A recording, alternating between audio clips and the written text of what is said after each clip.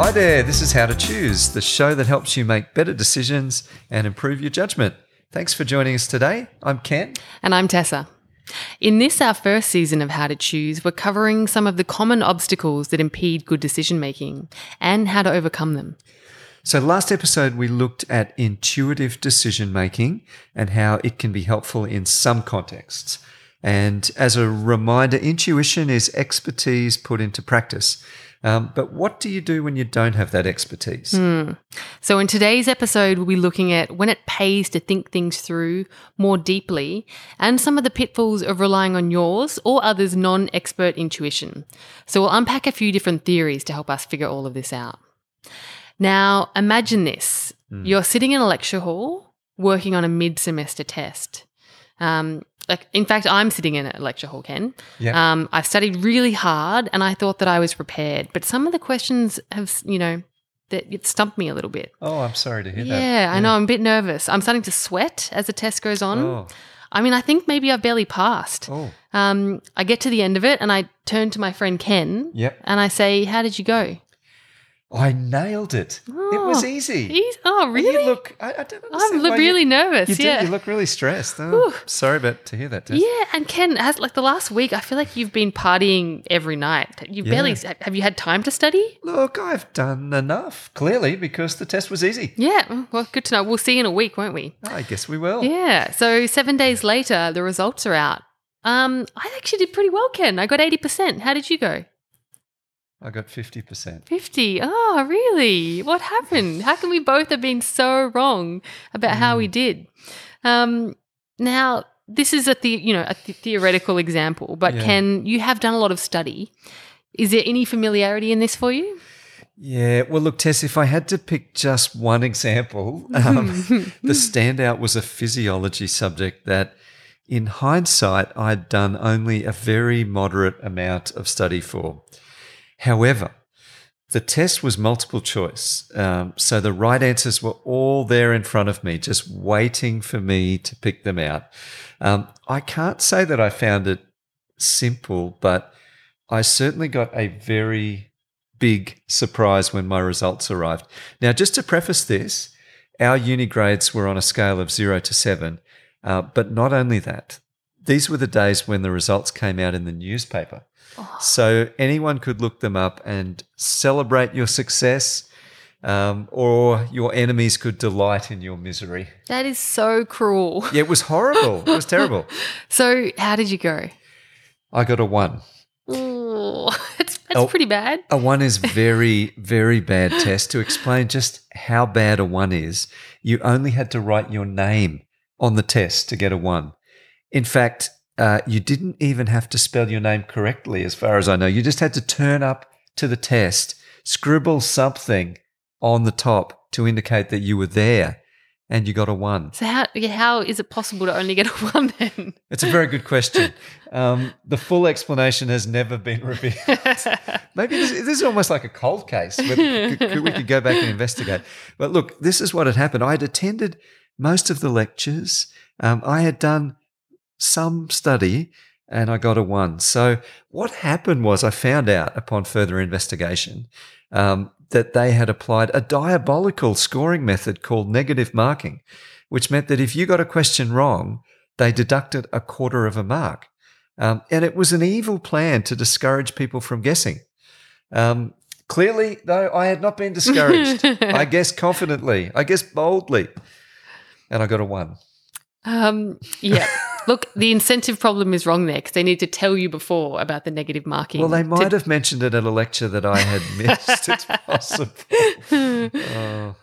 Well, at least you may be comforted to know that this is not a Ken Smith only phenomenon. Oh, very good. Yes. So last week we talked all about trusting your expert intuition. And this episode delves into the opposite, the risk of overconfidence without expertise, which is also known not as the Ken Smith effect, but the Dunning-Kruger effect. And this was actually illustrated back in a 1999 study called Unskilled and Unaware of It, How Difficulties in Recognizing One's Own Incompetence Lead to Inflated Self-Assessments. Oh, that's a brutal It's pretty title harsh, for a isn't study. it? Yeah. It's also fairly closely related to the ideas of optimism bias and the superiority illusion, which we don't have time to unpack in the show, but we'll put in our show notes for the super nerds out there who study a bit more than Ken did. So I guess the conclusion is that I was incompetent at physiology. Look, for that one test, yes. However, how did you go in future tests? Did more preparation have you doing a bit better? Did you become aware of your physiology capability as the semester went on? Well, look, I mean, short story was I eventually stopped wasting so much time playing volleyball and I started hitting the books. And I did ultimately graduate with a Bachelor of Science. So I guess there was a lesson learned in there somewhere. Yeah, definitely. I'm glad that hit you hard. And the newspaper shaming, I'm sure, helped as well motivate you. It did, yes, that's right. This is actually a problem that even the ancient great thinkers were aware of. Aristotle said, the more you know, the more you realize you don't know. Now, that's something that's kind of hard to unpack. The inverse of this is the less you know, the less you realize you don't know. Yeah, that's very profound. So what are the risks then of the Dunning-Kruger effect on decision making? So what it means is that often the incompetent, or maybe just to be a bit kinder, let's say a beginner or maybe unprepared, they're likely to overestimate their abilities. Now, I want you to picture something like The Voice or Australian Idol. And there are always those contestants who are completely rubbish, but they go in expecting to be the next big thing. Yeah. Whereas the ones who are more experienced or prepared or maybe competent, they're actually more likely to underestimate their singing ability. That's very true. Yeah, I've noticed that recently on the current season of The Voice, actually. Oh, yeah. I'm behind. I need to catch up. But I think you know this with anything you study. Like if you've studied music, you'll know exactly when you miss a note, and you'll be much more critical of yourself. And my partner is like this. Yeah. Like he'll be playing a song on the guitar, and then he'll stop and be like, "Oh, that was terrible. I missed this and this." And I'll be like, "What are you talking about? That was incredible." Sounds great. You should, listen to me play the guitar to hear someone actually awful. Yeah. So this links back to last week when it actually pays to trust your gut on topics that you are an expert in. Yeah. So, but the point then is we shouldn't really trust our gut when we're just starting out. Yeah, generally that's true. Just because you don't have enough knowledge and information to be able to accurately assess your own ability. A little knowledge is a dangerous thing. There are also gender and cultural factors in here. So Dunning and Kruger found in one study of a science test that men and women scored about the same, but women were far more likely to underestimate their ability. This is also referred to as male hubris and female humility by the psychologist Anna Vernham.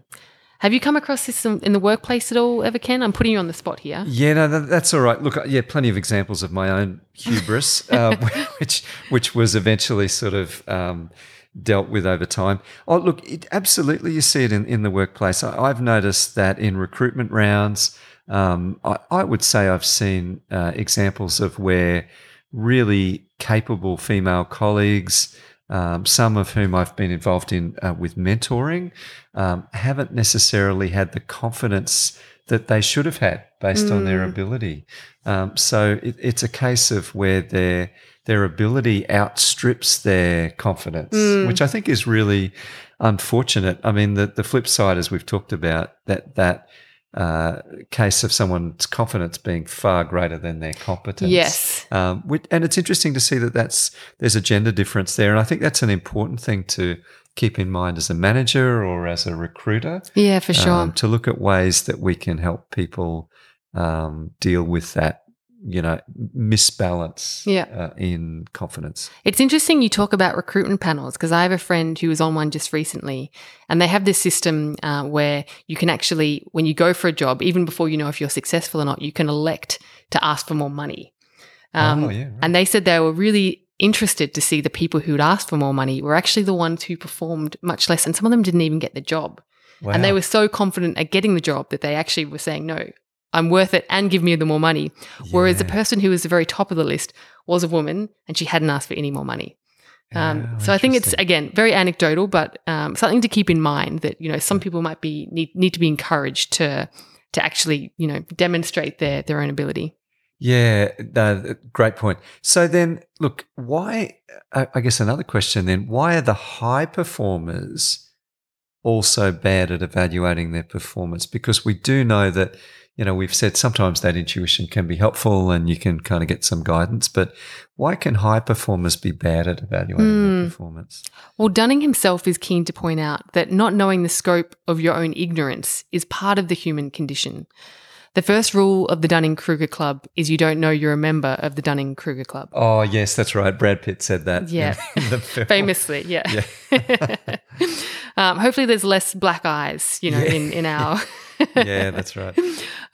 We all need to stop viewing this as a them problem, as we all fail to accurately assess our own ability at some point. Yes. So how then can we use this to help us make better decisions, Tess? So part of this is just getting comfortable with saying, I don't know, or being open to seeking help or more information. Metacognition is a term that refers to the ability of an individual to understand and be aware of one's own thought processes and cognitive abilities. And you can work on this really easily by questioning yourself before making a decision. How confident am I? Is this due to fact or opinion? What do other experts have to say on the topic? Have I even considered other people's perspectives? Yeah, that's great. I love the concept of metacognition. It's really fascinating to see how we think, and we've talked already about that system 1 and system 2 thinking, that there's a number of flaws in our thinking that can trip us up when it comes to decision making. So I do think that there's an element here. I know we've talked about not getting stuck in that phase of analysing, but there is certainly a role and to play and a time for us to stop, pause, think, and think about how we're thinking. Yeah, and I think this is going to come up on so many episodes, Ken, this idea of just a bit of reflection after you've made a decision, and using that then to go ahead and sort of refine in the future. Yeah, that's right. And I mean, so you've talked there about that reflection and really, I guess that's also feedback. I mean, when you get a 1 for an exam, it's probably time to seek some feedback. Yeah, exactly. Which you did, and like you said, you've got a degree at the end of it, so the system works. Yeah. So next time you do way worse than you inspected, be like Ken. On a test, at a work performance review, or on a karaoke night out, don't blame others for not recognizing your genius. Ask for feedback and deliberately reflect on and implement changes based on it. So thank you all for joining us in today's episodes. We've learned all about the Dunning-Kruger effect and how it's important before making a decision to pause, reflect on our own experience and ability, and consider asking an expert for feedback or help. Yeah, that was great, Tess. Really interesting. If you've enjoyed this episode, then make sure to subscribe to How to Choose and visit us at goodbetterright.com.au. Yep, and don't forget to tell your friends about us. We'd love to meet them too. Sharing what we're learning is an awesome way to reinforce those lessons. Is there any one thing that you're going to take away, Ken? Yeah, look, I think that Dunning-Kruger effect is that really interesting one, that struggle to accurately understand my own ability, that mistaken evaluation of myself. So I think understanding that is getting sad just remembering that story. No, not at all. But I think that ability to be humble and seek clearer insights about yourself. Yeah, to learn and to improve. Yeah. 100%. Well, look, be sure to join us for our next episode. And we're going to be talking about the reasons why we might want to stick to our big decisions. I can't wait.